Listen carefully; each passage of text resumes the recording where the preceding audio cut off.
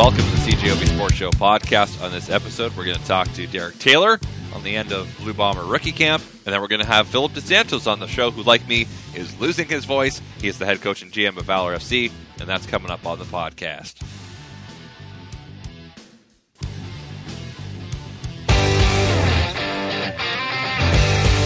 We now continue our Blue Bomber training camp coverage, which all week is being, well, not just this week, but the next couple of weeks, brought to you by Stars Air Ambulance, caring for Manitobans when and where you need us most, as we talk to the voice of the Bombers, Derek Taylor. Derek, Mike O'Shea, when asked today how he'd characterize rookie camp, he said, over. What's your reaction? It is definitely over. We can confirm that rookie camp is over. O'Shea, his first answer, he'll just default to the very simple, very basic one, and then go a little more in depth. It's honestly, it probably is more the value of some guys with experience getting a chance to get up there and get their feels. I probably take more from Carlton Agadosi, Tavares Harrison, Kalaris getting his reps out there, Drew Brown getting some. But you look around and you go, oh, okay, well, that guy seems to be doing some stuff. Okay, well, I'll take a look at him come Sunday. Or you go, okay, well, that guy's not going to be here on Sunday. We'll just turn away to another one. It was good. I use it as a chance to kind of get to know where guys might play and where they might factor in once the real camp starts. And, for them, it's about learning, right? Learning our calls, learning our system, so that when you're on the opposite side of the ball from Adam Bighill, you know who's supposed to take care of him as you try this inside run play. It's all about the learning, and then the application starts on Sunday. So what did you see today? Padded practice, right? Yeah, so they had pads on throughout the day, and they eventually, it was late in the practice, they got to a little 12-on-12, which the pads don't change much for receiver defensive back drills, but when you're working run plays and stuff like that, and you go, oh, okay, well, that was a real big hole. Or, oh, okay, look at defensive end Joe Beckett. Oh, he really gave that right tackle a good move. So there was some clanging, but we were joking amongst ourselves. I said at one point, let's break these guys down and do some Oklahoma drills. And then you think, well, that's 30 years in the past. And O'Shea afterwards saying, we don't take guys to ground. It's not 100% full speed, but the offensive defensive line can work a little better on moving each other and how they'll do it. They get a little more contact, which is good because they'll have. I do not remember off the top of my head how many padded practices they're limited to in camp, but they'll have a certain number of times in camp where they can really let at each other. Do you like that the CFL has lowered that number? Do you think it's better for just everybody in the long term? It's interesting because they originally, when they first changed it, they made it 0, right? Like the PA said, we want 0. And I remember just basically all the people I talked to who played pro football said, this is awful, this is terrible, you're going to see it on the field. And then halfway through, they're like, you're seeing it on the field because these guys aren't tackling and hitting it in practice because they don't have pads. They eventually brought it back up to 12. So, there's 21 weeks in the CFL season, and among them you get 12 padded practices. So at least you get some. Honestly, if it has hurt the product, I haven't noticed, and I'll definitely defer to anybody who played. But just for the benefits of fewer concussive and subconcussive blows to the head, I think it's absolutely we're never going back to the way it was. So if it does make the game a little worse, I'm totally willing to accept that because frankly, when bad things happen, guys miss tackles, we get big offensive plays, and I get to yell touchdown a lot more and go down to you on the sidelines to tell me exactly how they're celebrating that or cursing each other out for that. So that works for us on the radio for sure. And so we look ahead now to what's next. And so, Derek, I ask you, what's next? Okay, so tomorrow they have to make a certain number of cuts. The Bombers made some cuts today and actually brought some players in. They brought in Jacob Zott, who's a fourth-round offensive lineman from the Red Blacks in 2021. He was with the team for 10 days last season. They brought him back and put him to the active roster. So I just was looking now. Their roster lists 108 players. So by tomorrow, they have to get down to 85 players plus their draft picks and territorial exemptions. So I think that's 94 or 95 players. So they're going to have to make some cuts, move some veterans to the veteran injured list, things like that. So we're going to see some names coming around. We saw earlier today Nate Gavon was a defensive lineman. He was released. And running back Tajon Henry was released.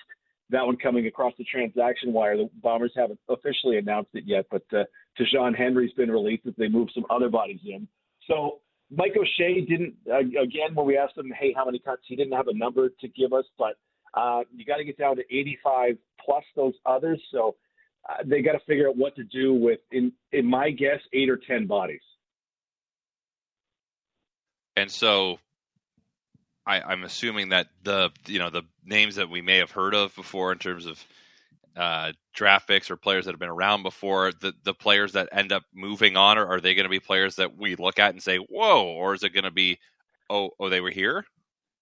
I'm usually surprised if a player of substance would get cut to this point, right? What was it in camp last year? We had an early Jalen Saunders getting cut. It was the one that kind of blew our hair back a bit, and there were non-football reasons for why that all went down. Other teams have been releasing veterans, but those are you would presume injury related. I don't know that we have anything comparable here, so I feel like whatever cuts we get, like straight cuts we would get, would be players that we would have seen over the last 3 days. And may not really know their name, or they may pop up one day and go, oh, yeah, that guy was in Bomber camp for a little bit. So it shouldn't – I don't see a reason why it should be a name that we know real well. I can't think of players from last year's draft class that would have underperformed and they would want to move on from. So I wouldn't expect anything of note, but, I mean, anything can happen. So Sunday is when training camp really technically begins, right? Correct. Yeah, Sunday. Everybody will be there. Everybody who hasn't had their physical will take it tomorrow. The team will make its cuts, and then 85 plus will get out of the field on Sunday, and that's when they go to their longer sessions where we're out in the sun for 3.5 hours watching things work, and we get to see. Basically, a lot of it will be, okay, I wonder how guys are actually coming back from injury last season, right?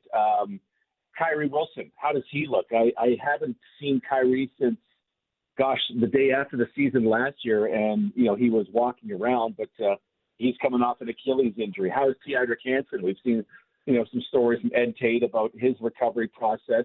Does he look okay, and where will he be in his recovery process? Because it doesn't sound like he would be ready for game number 1.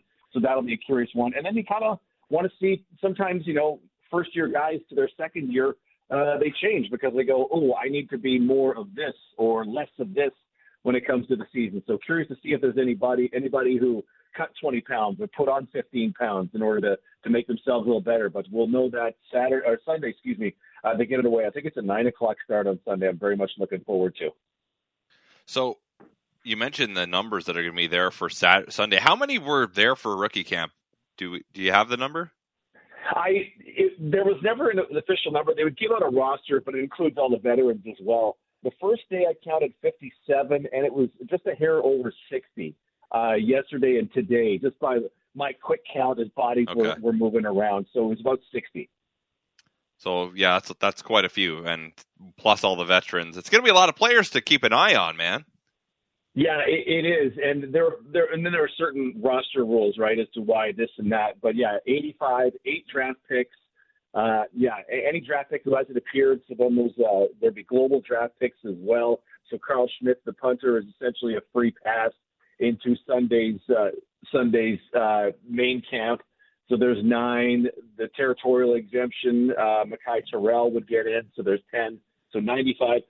Either way, there's going to be a few that move out. But yeah, the interesting thing for folks to watch and to check out at DC on OB is, are there any veterans who are going to the veteran injured list? Because that may indicate, oh, hey, they might not be ready for at least the first preseason game in Edmonton. Well, should be a lot of fun to keep an eye on. And by the way, before I let you go, we heard your interview with Suleiman Karamoko earlier in the show. We're going to play your chat with Tavares Harrison later on. These are 2 players that have been with the team. They've just been seeing a little bit of action, still asked to come to rookie camp again. And what was your takeaway from talking to those two?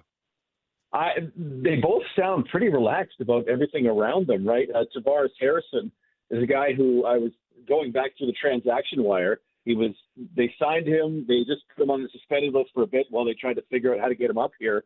And he reminded me, I think in the interview I say he played in the Edmonton game. He played in the Saskatchewan preseason game. And he showed up in camp 2 days before that game when they threw him out there immediately. And he ends up catching a touchdown pass.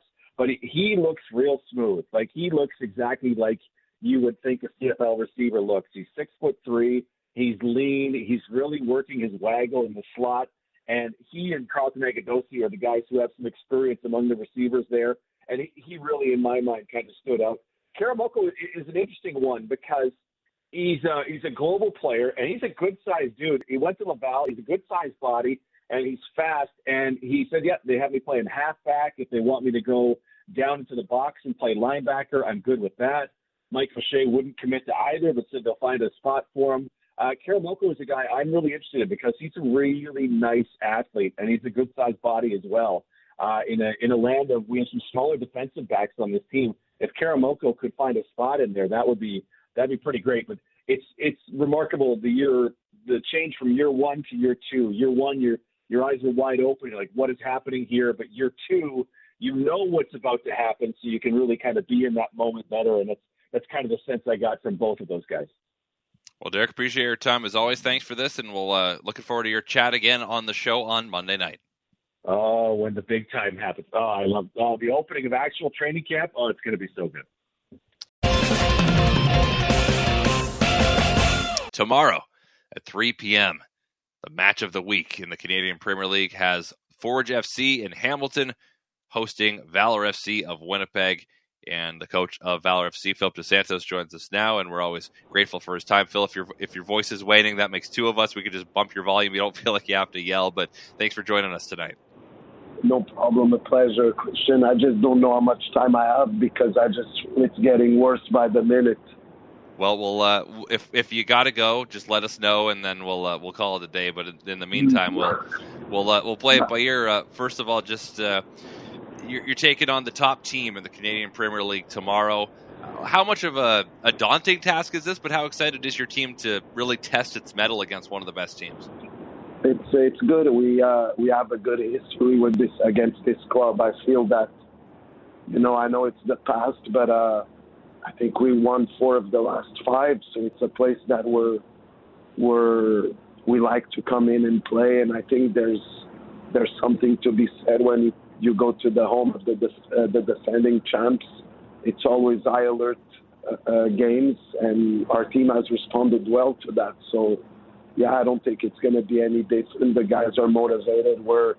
I think that the group has been good and solid defensively. We've been cohesive from the beginning of the CPL season. So I think that we just going to need to be in high alert. It's a game where we'll need to control our emotions and be focused for 90 minutes. But I feel the group is confident, and it's a good game, good weather, so the stage is set, and we're 1 win, 3 draws so far for Valour FC this season. Most recently, last Saturday at home against the Halifax Wanderers. What has been, I guess, the one way you describe the way your team has played through 4 matches so far? How would you sum it up? Look, I think we've been consistent in many areas of our game. We're a team that has been hard to break down. Where I feel we didn't find consistency yet is our ability to rupture the opposition in the final phase. I think that we've had good spells of possession, but I also feel that teams have had a lot of respect for some players that were very good in that first game against York, and there's been double marking, and opposition has been very tight on a few players, so we just need to find solutions and find a way of breaking down the opposition. I think tomorrow's game is going to be very different because we'll play a team that's going to take initiative from the beginning. They're going to try to be on the ball, so that's going to open up spaces for us. So it's a game where we might play a bit more into open space.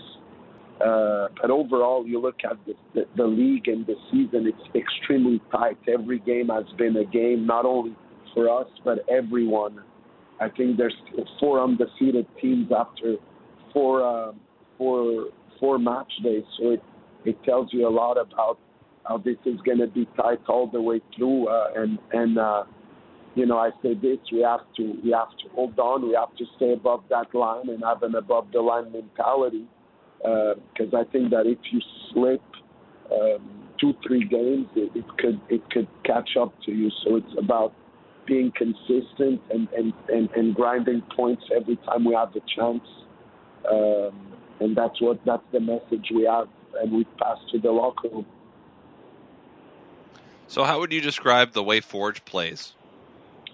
Very front-footed. They like to have the ball. They exploit the wide channels very well with overloads. They're a team that has a very clear identity in the way they want to attack, with a lot of numbers around the ball. So it allows a very effective counter press when we win the ball back. So it's a team that has won with that identity. So they don't change much. So we know where we could hurt them. We know that we need to be very clinical on how we get the ball out of pressure when we recover it, and we need to be very good in valuing the ball in ourselves at possession, so we don't spend majority of the game defending. So we need to be very effective on the way in the moments that we're going to have the ball.